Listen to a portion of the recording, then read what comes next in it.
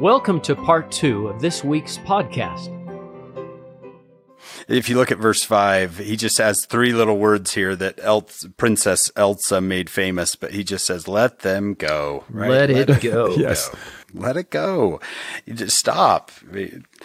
And our lives can become consumed with things. Yes. Stuff, right? I've got to have the latest and greatest. And I think the Lord would say that to all of us. Just let it go. Like, stop worrying about stuff and toys and things. It's all mine. Look what he says. The fowls of the heaven, the fish of the sea, the beasts of the earth. I made everything. All right. Focus on me. All that other stuff. Let that go. I can bring, look at, what does he say in verse 7? I can make the solitary places bud, blossom, and bring forth in abundance. Yeah, that is a good little check for someone like me. I know neither of you are covetous, but that sometimes happens too. Well, if you get the Ford F-150, can I borrow it? That's it won't be any fun because now we won't be looking. I think part of the fun is just is that's a good one. We should get that one. No, I want red. No, I want black.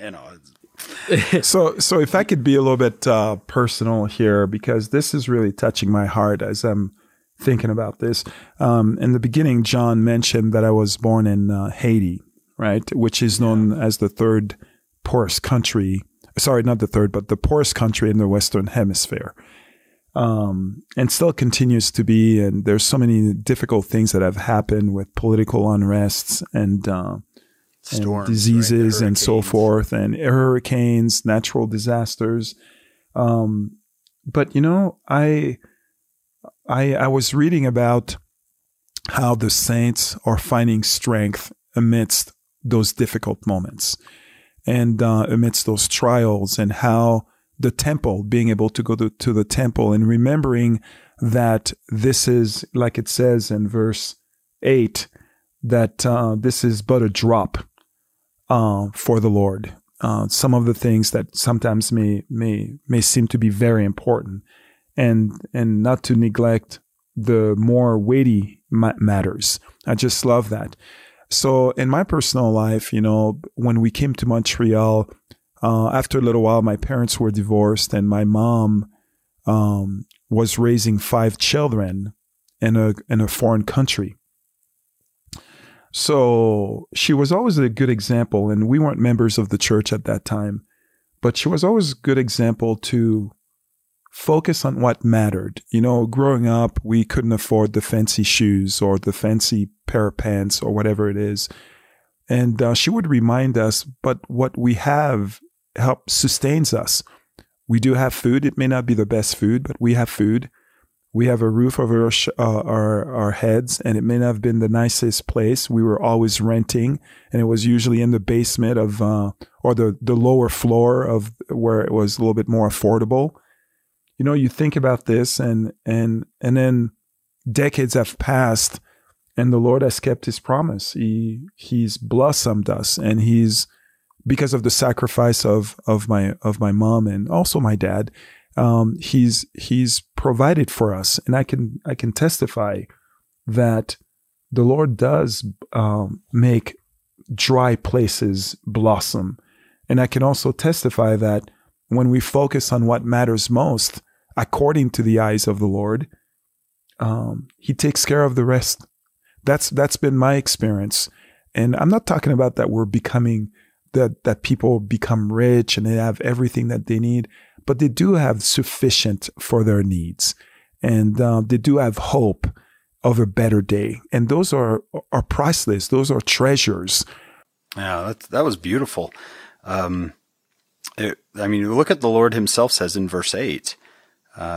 What is all these stuff? Is there not enough room on the whole planet that I can give you, that you should covet that which is but the drop? Yeah. Such an interesting phrase. This might be a good time to mention the Come Follow Me manual has a little, ideas for family home evening or family scripture study. It says, your family could compare a drop with something more weighty, like a jug of water. This could lead to a discussion about less important things in our lives that might prevent us from receiving God's abundant blessings. And I think with so many things, I think that's a challenge a lot of us have, is not between good and evil, but between so many good things. And how do I choose the best things, the more weightier matters, and let the drops go by, I guess. Right. The idea of good, better, best, right? Yeah. President Oaks's talk about that. What is the best use of my time? Because there's a lot of good causes out there, but what would the Lord... President Eyring blessed me a lot when he gave a talk, and he said, you might have a heavy calling, whatever, and you might even complain. And that was a prophecy about me.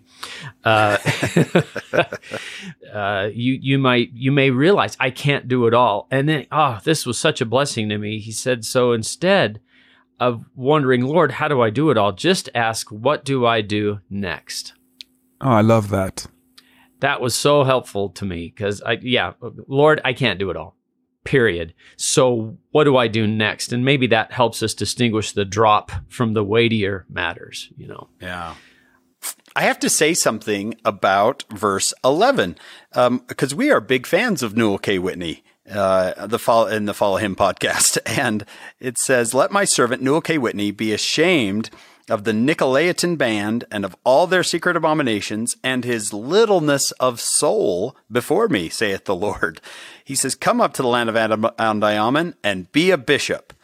Wow. That's a Peter-like rebuke, that the Lord just gave to, Newell K. Whitney. John, you know a little bit more about this Nicolaitan band than I do. Tell me about it. Yeah, I would read about it in Sister Susan Easton Black's book, and she said, in the New Testament era, Nicolaitans were followers of Nicholas, one of 7 disciples appointed to supervise the distribution of food and goods to the poor. See Acts chapter 6, verse 5. Christian tradition suggests that Nicholas failed to fulfill his appointment and apostatized. Tradition further suggests that Nicholas established a religious sect with followers known as Nicolaitans. Nicolaitans held that it was lawful to eat things sacrificed to idols and to commit fornication in direct opposition to the decrees of God. See Acts chapter 15, verses 20 and 29. False beliefs and immoral actions spawned by such beliefs led to impurities within early Christianity. Elder Bruce R. McConkie equated Nicolaitans with members of the church who are trying to maintain their church standing while continuing to live after the manner of the world. Wow. So that's and I just wondered, did Newell K. Whitney, did he mark this verse in his Doctrine and Covenants? I mean, that is really hard to have that in there. And I'd love what the Lord said, be a bishop unto my people, not in name, but in deed. It's be a nominal member, or are you a member in your deeds, not just in a title, but in your deeds. And and haven't we noticed this? Hank confronts with a lot of people in the Doctrine and Covenants that to have this, I mean, in Joseph himself, to have it published, how many times the Lord has to forgive him of his sins. Yes. Yeah. Yes. And it softens my heart about all of them, to think, boy, they were just folks like us, just trying to do the best they can. John and Hank, what I really like about this also is the Lord doesn't mince words on this one, right? No. I tell you what, he did not mince his words in this one. But then after this, he says, okay, be a bishop unto my people. He could have said, okay, I'm going to find someone else that has a bigger soul than you do. He could have said, you are hereby released, but he didn't. That's exactly right. But the Lord, and we're talking about that. He was upset against their secret combinations, and I don't know what that means exactly, but but the Lord says, hey, be a bishop unto my people. It's like he put it behind him. He says, you showed a lot of littleness of soul before me, but just be a bishop and deed. There probably isn't a bishop out there who doesn't feel inadequate at times. And it gives hope to them as well to say, keep going, and just be a bishop, and you're forgiven, but be a bishop. And maybe that could give some hope to them. It tells me also that the Lord's love includes high standards. He will, right? Sometimes we think, oh, if someone loves me, then they don't have expectations for me, right? They'll let me be whoever I am. It's who I am. It's how I was born, right? Instead, the Lord says, no, I have high standards for you because I love you. Now let's get back on track.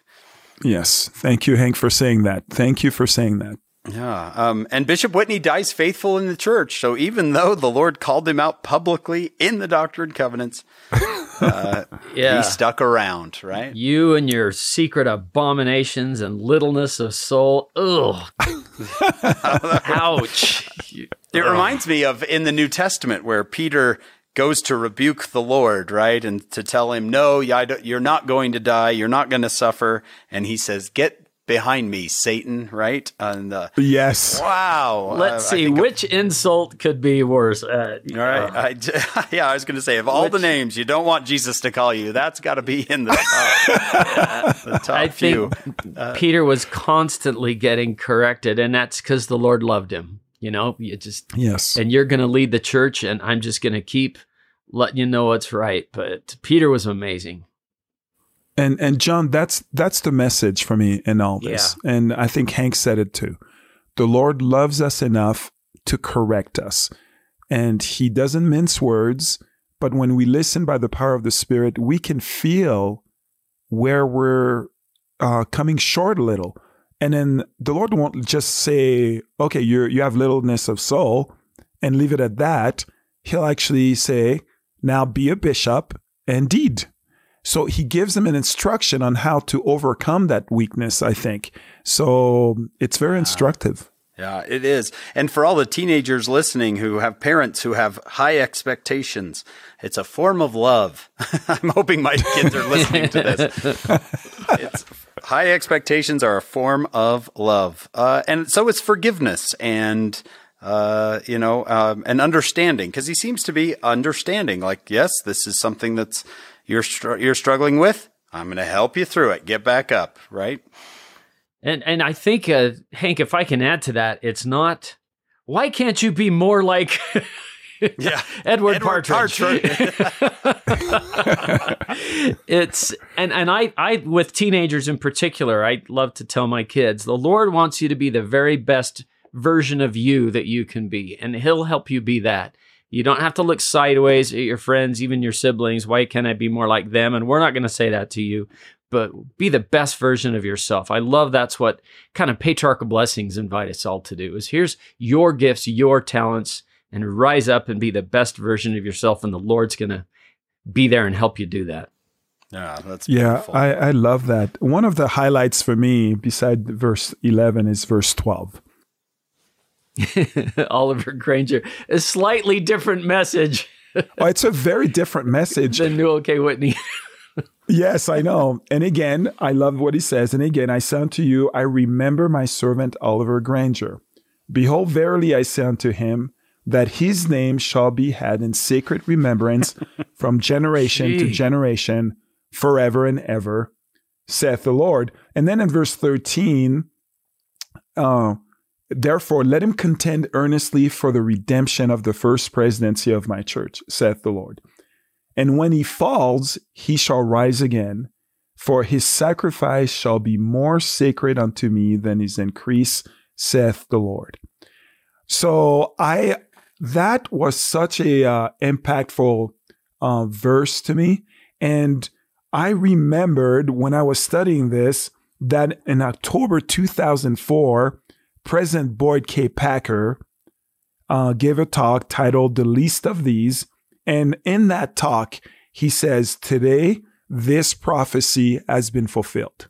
The prophecy of Oliver Granger, his name would be in remembrance from generation to generation.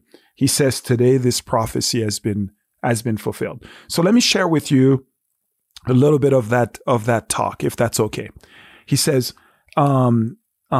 President Packer says, quote, let no one underestimate the power of faith in the ordinary Latter-day Saints. There is a message for Latter-day Saints in a seldom quoted revelation given to the prophet Joseph Smith in 1838. I remember my servant Oliver Granger. Behold, verily I say unto him that his name shall be had in sacred remembrance from generation to generation, forever and ever, saith the Lord. Oliver Granger, President Packer said, was a very ordinary man. He was mostly blind, having lost his sight by cold and exposure. The first presidency described him as a man of the most strict integrity and moral virtue, and in fine, to be a man of God. When the Saints were driven from Kirtland, Ohio, and a scene that would be repeated in Independence, Far West, and in Nauvoo, Oliver was left behind to sell their properties for what little he could. There was not much chance that he could succeed, and really, he did not succeed. But the Lord said, "Let him contend earnestly for the redemption of the first presidency of my church, said the Lord, and when he falls, he shall rise again, for his sacrifice shall be more sacred unto me than his increase, said the Lord." What did Oliver Granger do that his name should be had in sacred remembrance? Nothing much, really. It was not so much what he did as what he was. Oh, my goodness. This really touched me. Oliver Granger had become Christ-like. He failed in his assignment, but he had become like unto Christ. And now, today, 2021, we're remembering him. We are talking about this man. And right now, and hoping that we're learning from this normal man with significant physical ailments, having become like Christ, and the Lord dedicating 2 verses to this wonderful man. Do you know, you used 2 words there. You used the word become twice, what he has become. And I think a talk that has blessed me so much was Elder Dallin H. Oaks in October of 2000. Do you remember that talk, The Challenge to Become? And I think we all have a lot of maybe some law of Moses in our spiritual DNA, and we're wondering about our check marks, our good or bad check marks about what we do. And the emphasis here that you just gave, Franz, is what had he become? And that was Elder Oaks' whole talk. It's not enough just to know what to do or even to do what we know. It's, are you becoming what we're supposed to become? Which is a beautiful thought. And Oliver Granger had become Christ-like, as you said. And that's the goal. Are we becoming more like the Savior? That's the hard question, too. And the Lord, I think, teaches a wonderful principle in verse 13 that I can take a failure and make it sacred. Right? Like a lot of us, I have friends and family members who have had long marriages end in divorce. And you can almost hear the Lord saying this in verse 13. When he falls, he will rise again, for his sacrifice or his failure there will be more sacred unto me than his increase. I just hear a wonderful principle of it's not a failure to me, because you're becoming something, which I wanted you to become. So I just think that, man, that's a beautiful idea. And Hank, back in the day, over a decade ago, I remember going through some very difficult times. And I remember sitting down during a sacrament meeting and feeling that I was useless. I felt that I was having difficulties making ends meet for my family. We had 5 kids. I wasn't feeling successful at work. I felt alone. I didn't feel that I had a lot of friends. And I remember sitting in sacrament meeting and just saying, what's my purpose here? What am I doing here? And I was trying to keep the commandments of the Lord, but I was failing miserably in a lot of aspects of my life. And it was very difficult for me. I remember stepping out of that 3rd hour, walking out, and my bishop, stopped me in the hall and bless this bishop for who he is. But he stopped me in the hall and he said, sorry. He said, how are you?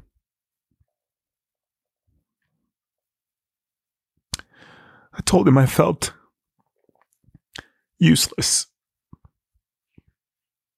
Didn't matter too much. And he said, Brother Below, the Lord has given you many, many talents.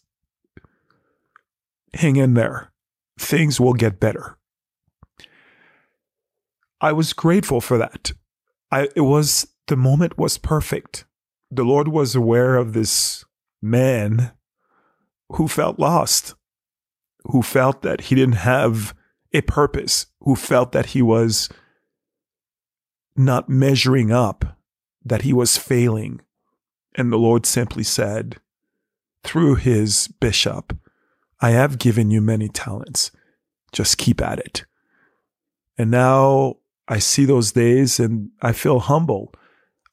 Things have changed significantly in my life, but I remember those days where the Lord supported me. And to your point, Hank, I felt that a little bit, that my sacrifices had become sacred to him, although I was failing. So forgive me for being personal, but this brought a memory to me. Oh, that's beautiful. I haven't even seen those verses in that light before, and I love it. John? I'm glad you shared that, because sometimes we think that, well, if you have the church and the gospel, then there's no reason to ever feel worthless. But even those of us who are serving sometimes feel that way. And there are probably many people who could relate to that feeling, that have been blessed by what you just said. That even when we know we're in the Lord's church and we're where we're supposed to be and trying to do what we're supposed to be doing, sometimes we wonder if we matter. So thank you for sharing that, because I think a lot of people will benefit from you. Just keep going. The Lord has given you talents and you press forward. It's such a good moment. I don't want to pass it by, but I do want to keep going here into section 118. We get to talk about our 12 apostles. Section 118 is so positive, and we know that took place because of the apostasy and the apostles that left the church and the new ones, and the Lord is talking to them, talking to those men who are coming to the apostleship. I don't know if they were bewildered, if they were surprised, but he's giving them instructions. He's talking to them directly. In verse 1, if we could start, it says, "Verily, thus said the Lord, let a conference be held immediately, and let the 12 be organized, and let men be appointed to supply the place of those who are fallen."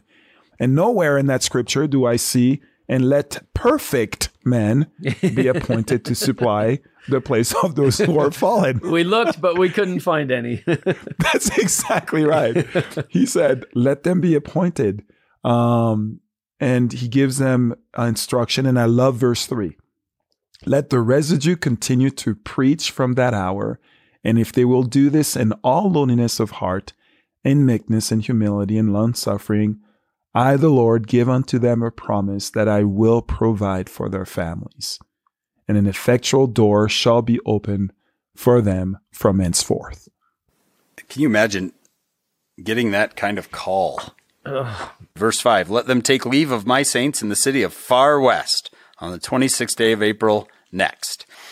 That goes back to what we talked about earlier with the story of Brigham Young and Isaac Russell and Theodore Turley. This is where the Lord says, you're going to leave for your mission from Far West next year. And this is where Brigham comes back and says, we got to fulfill that prophecy. And you said this earlier, Franz, but we should say it again, that the amazing names that come out of, that get added to the 12 because of the apostasy. John Taylor and Willard Richards is going to be in is going to be in Carthage jail with the prophet. These are some incredible names who come out of such a terrible time, such a dark, terrible time for the church. I think that is. I think that's crucial to understand that that the Lord can turn something so dark and difficult into something, an opportunity, future opportunity and happiness. John Taylor and Wilford Woodruff, I don't know if you guys know, but they have some impact on the future of the church. Those names seem to ring a bell to me. Yeah. I just think it's an absolutely beautiful idea. Because we have a lot of listeners, I'm sure, who are going through difficult, hard times, as we just talked about. And the message, I think, of this is the work moves forward, and I can actually bring some future opportunity, understanding, future happiness through who comes in to replace those who have fallen. So I just think it's a very hopeful section. Franz? Yes, I think so too. And I love you saying this because it's also about families, right? We know that these men that were called to go and preach the gospel, and they were leaving behind them their wives and their children, and it's not that they had a fat bank account that could take care of those women. So after the young family's arrival, Joseph received an unpublished revelation instructing Brigham that was to leave his family again. And then in section 118, the Lord is reminding Brigham and the other apostles that he'll provide. But then notice this, it says, during those 9 months provided, proved to be anything but restful when the saints were, when the apostles were gone. Yeah. The saints in Missouri were driven from their homes, right? Once again, Brigham Young was in danger as one of the most wanted church leaders. The young family fled together, but they traveled short distances and then waited while Brigham went back to assist other destitute saints. Mary Ann the wife of Brigham Young, recalled that by the time they reached safety on the other side of the Mississippi River in Illinois, she had kept house in 11 different places. Within 3 months, she was also pregnant. So the history talks a lot about the great apostles, their faith, and so on, but they were supported by the Mary Anns of the world, right? They had wonderful women that had faith, and those women worked physically to exhaustion. They were not only carrying babies at this moment, just like Mary Ann, but they were moving from house to house, carrying their things while their husband was preaching the gospel. I mean, this is the rich history of the Church of Jesus Christ of Latter-day Saints. It's the story of sacrifices of women that have given so much to allow their husband, at least on the 12, quorum of the 12, to do what they needed to do to build a kingdom. And then meanwhile, they were taking the bulk of raising the children and providing for them. Hence, the Lord says, I will provide for your family. I mean, it's significant. Did you say 11 different houses in 3 months? That is correct. Yeah, that's what the Revelation in context, historically, that's what happened. Wow. Oh, and and when it comes to missionary work, and Brigham Young it's going to be hard to match. Right. Brigham yes. is crossing over to England. Over the next couple of years, he's going to spend a lot of time on the East Coast of the United States. So I love that. We need to talk about the Mary Anns yes. of the church. Very much Brigham's equal in sacrifice and work. It's humbling. I keep thinking of, I think it was President Harold B. Lee that said, today we have the test of gold. We have abundance. It gives us a whole new ideas of things to complain about. And they are the physical trials that they're doing. Like you said, Franz, so she had to move her children across the river. Yes. Without a husband there. That's exactly right. Yeah. These women were awesome. One of my good friends, his name is Lynn.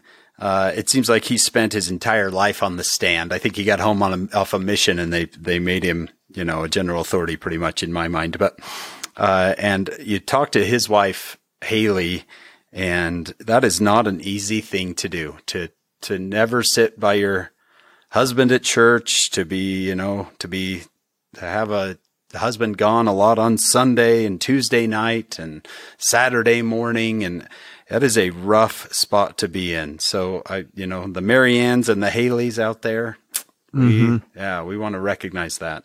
I used to say to my wife when I left for stuff when I was a bishop, bye everybody, I'm going to talk to others about the importance of families. And somebody said once, we're married for eternity, but separated for life. Yeah. John, you probably remember me telling you about the bishop who fell asleep in his driveway. And his wife had to come knock on his window to wake him up at midnight. I have an appointment. That's Franz Below. That is really? Franz Below. That's him. Wow. I've told this story before.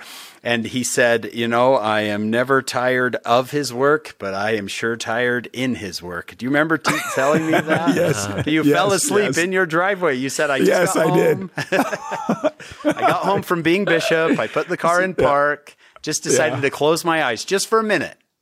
Yeah. Right. And then Brandy's knocking on the door. He fell asleep. It's like midnight. Are you coming inside? Sorry. I just closed my eyes for a second. It turned into hours. Second, But you said, I get tired. I get tired in his work. I don't get tired of his work. That's correct. That's what I said. It's like that day of rest thing. A day of rest. No, not exactly. But resting from worldly things, yes. Yeah. But a different kind of day of rest. That's a great story. I have a branch office here in my driveway. So, Section 119. This is the tithing section, right? This is the Lord wanting to get the work done, and He's requiring His saints to contribute. And He doesn't want them to be in debt anymore, and he's promising them that there will be blessings. But it's a wonderful section in understanding. I call this the economy of the Lord, which mathematically doesn't work at times, but spiritually, oh my goodness, yields all of the blessings that He says that it will yield. So I love that section. The beginning is the first verse, verily thus saith the Lord, I require all their surplus property to be put into the hands of the bishop of my church in Zion. Now, we have to understand a little bit of what's happening here. It was not a common thing. I mean, sure, in different religion, they would pass the whatever it is so that you can collect.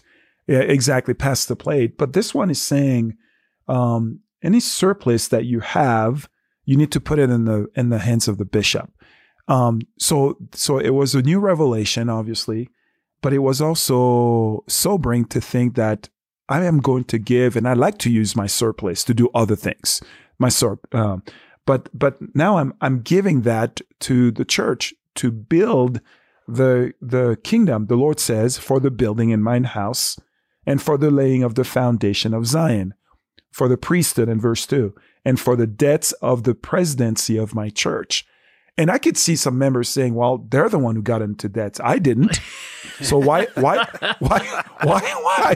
I have to provide for that? So I can see people saying this. And maybe I'd be one to say something like this and hopefully repent quickly. But the Lord is asking them to be very selfless. To provide and the tithing. But again, like anything else, whatever the Lord asks, there are blessings that are attached to that. And I think that's what we learn in that section. Not only the request that may have been difficult for some, but also the blessings that come from that. Yeah. I keep coming back to, John, do you remember when it was Dr. Farnes, almost Dr. Farnes, Sherilyn Farnes, who's finishing up her PhD. She quoted Edward Partridge, and this has not left me. I've repeated it in my mind a lot since then, when he said, quote, "I am willing to spend and be spent in the cause of my master." And tithing, I think, is part of that. I am willing to spend and be spent in the cause of my master. Both of you have served as bishop. Being on the intimate side of this is not an easy law to keep. For some people, it's an easy law to keep, right? It's for my wife, it's easy. That's why she does it. Because I wish all of the commandments were this easy and mathematical, easy to keep. But when I think that something that was very time consuming, but was really a refuge from the storm for me, was tithing settlement, where faithful members who simply did their duty and kept moving forward. And some of them, it was the only time I saw them annually because they were just out there faithfully doing their duty. Tithing settlement was just an enriching refuge from the storm, we're in this together type experience.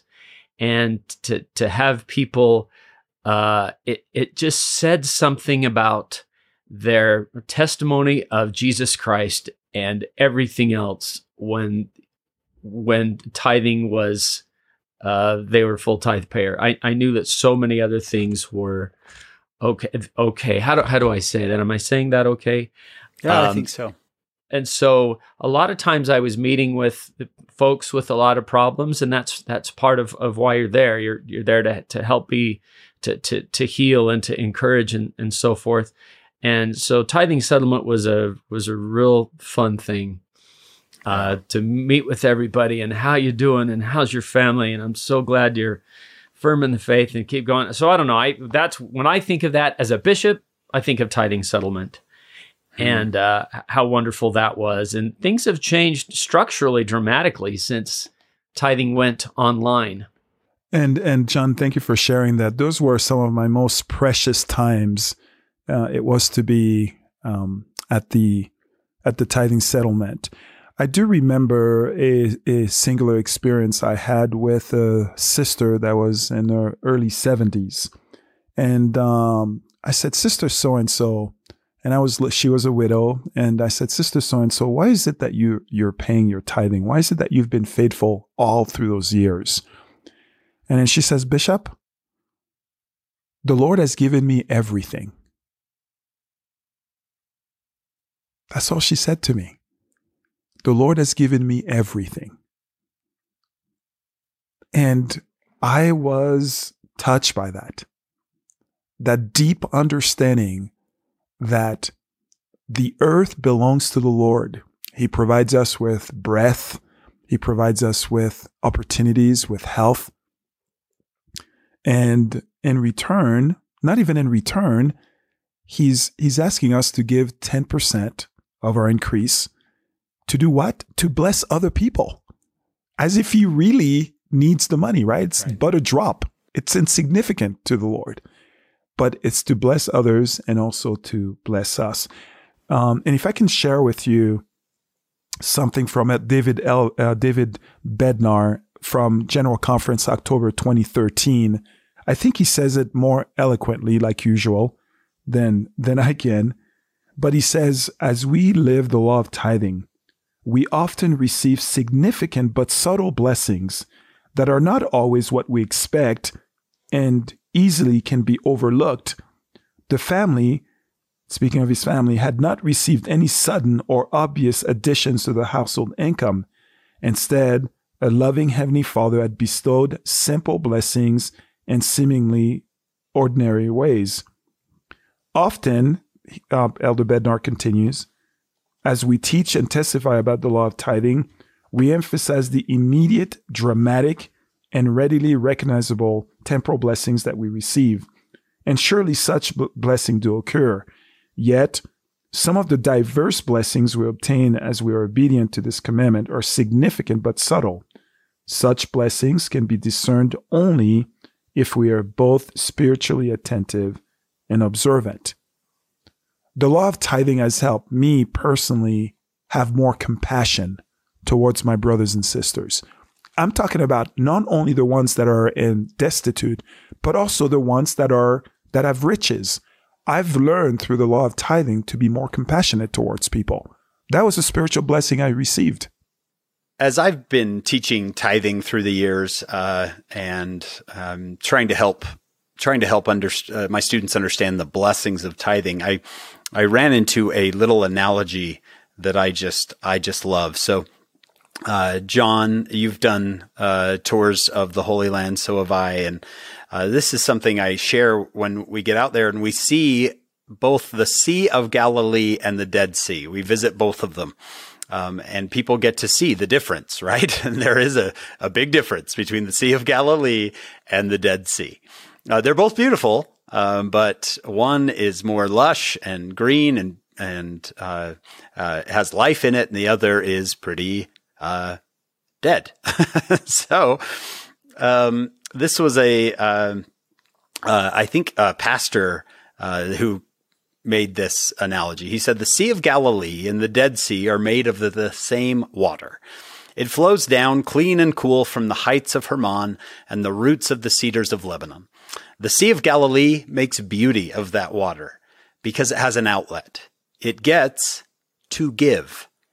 It gathers in its riches that it may pour them out again to fertilize the Jordan plain. But the Dead Sea with the same water makes horror. For the Dead Sea does not give. It has no outlet. It gets to keep. And I just like that idea that paying your tithing will make your life richer, more beautiful, right? And like you said, Franz, this isn't about an amount of money. This is about the beauty of giving, right? And the Lord wants us to experience the beauty of giving. And for me personally, I know neither of you are this way, but I need a check very frequently, at least once a month or once a year, saying, do you love me more than money, Hank? Let's check this one more time. Do you love me more than money? Yes, I do. Okay, prove it. Do you love me more than money? I don't think the Lord needs my money, but I need that check. I need that warning in place, because for me, the love of money can become very important. And so the Lord says, I'm going to put a little system in place to make sure that never that never overtakes things, because money's important, right? Money is crucial to us and our survival. But man, if it becomes our love, if it becomes more important than the Lord, it will destroy lives, destroy marriages, destroy families. And so the Lord has kept this. I don't know. I think the Lord put tithing in place for me. Yeah, a moment where the Lord just says, I'm going to let you decide every month and every year if you love me more than money. And I have a wife who helps me love the Lord more than money, right? Because she more than Ford F-150s and oh, don't bring it up, John. My natural man comes out, because when I've been at tithing settlement, I remember once saying, it is 10%. I wish it was more, but it's 10%. But my dad wrote me a letter when I was on my mission in the Philippines, and he joined the church when he was 24, and the missionaries, I guess, had read Malachi to him. This idea of, I will open you the windows of heaven and pour you out a blessing that there shall not be room enough to receive it, which is an amazing promise and a poetic promise. And my dad started paying tithing as an investigator to kind of test the principle. And I didn't know that until I got this letter, but he was paying tithing while investigating the church to see if it would work. And it did. We never had a Ford F-150, but, and I want to go back to what Franz said about this woman who said, the Lord has given me everything. I just had a reference, Genesis chapter 28, verse 22. This stone which I have set for a pillar shall be God's house, and of all that thou shalt give unto me, I will surely give the 10th unto thee. I think that's beautiful. Another thing that's coming to mind is, as a as a member of the church, I asked myself, what does the Lord do with the tithing, right? I mean, there's millions and millions of members, and they faithfully contribute the tithes because, much like we've heard in the last 5-10 minutes or so, the blessings of tithing are bounteous, really. It could be physical, but it sanctifies us. So during the talk of Elder Bednar, he helped me understand a little bit more. And I think that it'd be good for some of the audience to understand, well, what, from an apostle, what is that? So if I can quote this, he says, "I remember and think of each of you," speaking of the members who are faithful in paying their tithe. He says, "Each time I participate in the council on the disposition of the tithes." And then he says, "The leaders of the Lord's church feel a tremendous responsibility to care appropriately for the consecrated offerings of church members. We are keenly aware of the sacred nature of the widow's mite." And then he says, "I know from first-hand experience that the council of the disposition of the tithes is vigilant and caring for the widow's mite. I express appreciation to President Thomas S. Monson, who was a prophet then, and his counselor for their effective leadership and discharging this holy stewardship. And I acknowledge the voice and hand of the Lord that sustain his ordained servants in fulfilling the duty to represent him." So in that council, Elder Bednar expresses that there's a lot of discussion. Where do we put the money that the members have worked so hard to build the kingdom of God? Because that's the purpose of it. And then you think of the many temples that we have, of the many buildings and to maintain those buildings and so on. So we all participate in a way and for the temporal affairs of the church, but also the spiritual growth, because since the members have been paying their tithing, the Lord says it will be a standing law forever. In the Doctrine and Covenants section 119, right? He says, "And this shall be a standing law unto them forever, saith the Lord." So in verse 4, well, the tithing is what blesses and it even enables us to have this discussion today. Because of the church continuing to provide. So I'm very grateful to understand that this is really well managed and it's for the welfare of the members and definitely to build the kingdom of God. Franz, as I think the council that you just talked about, that is created in section 120, right? Yes. "It shall be disposed by a council composed of the first presidency of my church, the bishop and his council, my high council, and this is my voice unto them." So that very council that Elder Bednar was a part of, that he said he was a part of, has been a part of, I should say, and probably still is created here in section 120. So it seems that the Lord is very careful. He wants the church to be very careful with the widow's mite. John, what were you going to add?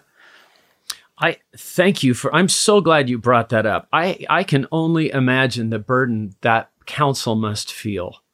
And I seem to remember President Hinckley in a conference talk mentioning that he kept a widow's mite on his desk to remind him of that. And you know, Franz, as a bishop, how you felt about the fast offerings and when somebody would come and need some help and you were very prayerful about how do I do this and how much do I do? And I want to be so careful with these sacred funds, you know? And I felt that, I'm sure you felt that. And I'm so grateful that I feel like once I've written my check or made my online deposit or whatever, I know that there's a council that is praying over this. What do we do with this? And that they are thinking of not just me, but the widow's mite. That's such a comfort. I wanted to, if you guys don't mind, I want to take a look just quickly at verse 6. You know, someone might say, well, what's the problem with, I don't want to pay my tithing. I want to keep my money. What's the problem? I think the Lord gives a great explanation. He says, "If my people observe not this law, tithing, to keep it holy, And by this law, sanctify the land of Zion unto me. So I think tithing first is sanctifying. It will cleanse you. And it does that for me. That my statutes and my judgments may be kept thereon, that it may be most holy. So again, I think tithing creates a holy person, a sanctified person. He says, if you don't do these things, if you're not sanctified and you're not holy, it shall not be a land of Zion unto you. Isn't this interesting that this is about who we are? You both brought up the challenge to become, from Elder Oaks, then Elder Oaks, right? And I think tithing is a major portion of what do you want to be? And I don't want to be a covetous, money-centered individual.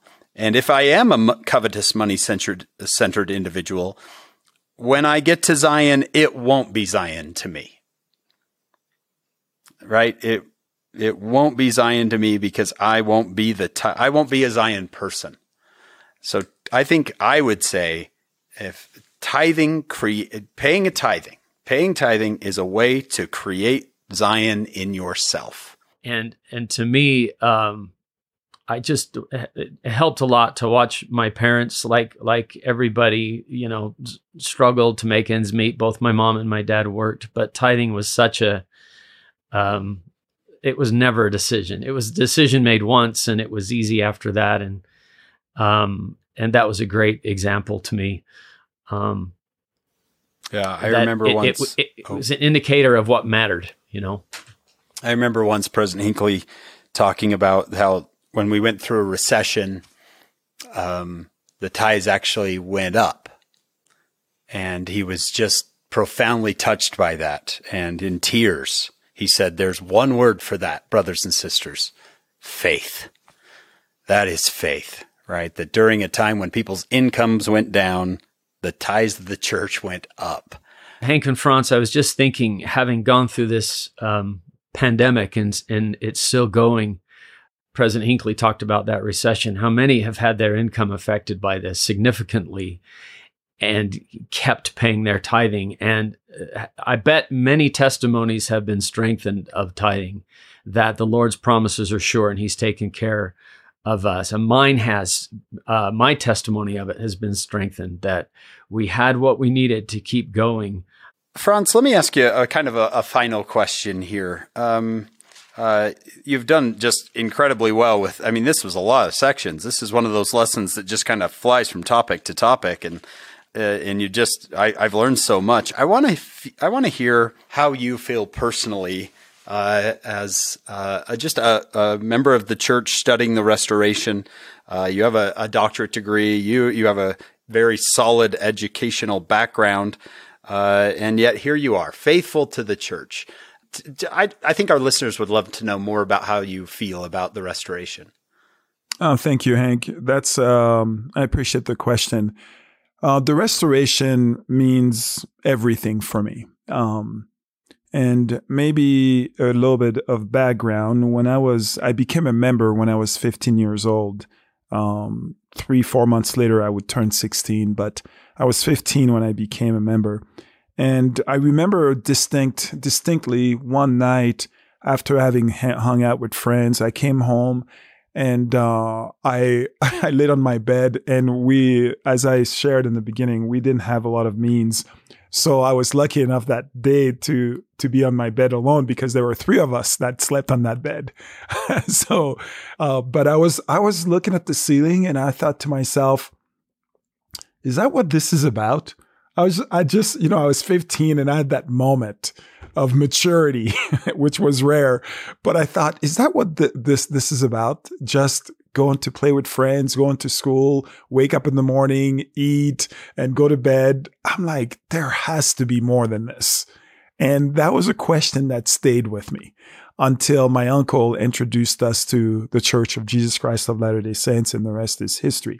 So I've been a member now for 37 years, and I'm grateful for the so many documents that have been left behind, historically speaking, not only the scriptures, but revelations in context, the church history, saints for the volumes of saints. And when I consider this, I I'm like, there's no way that the church should have survived.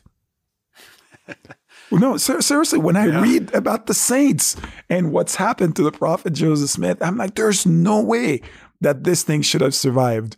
And it would only have to be that the hand of the Almighty God was in the details, the important details of growing his church in these latter days with a bunch of imperfect individuals, which includes me, right? With a bunch of imperfect people trying to do their very, very best.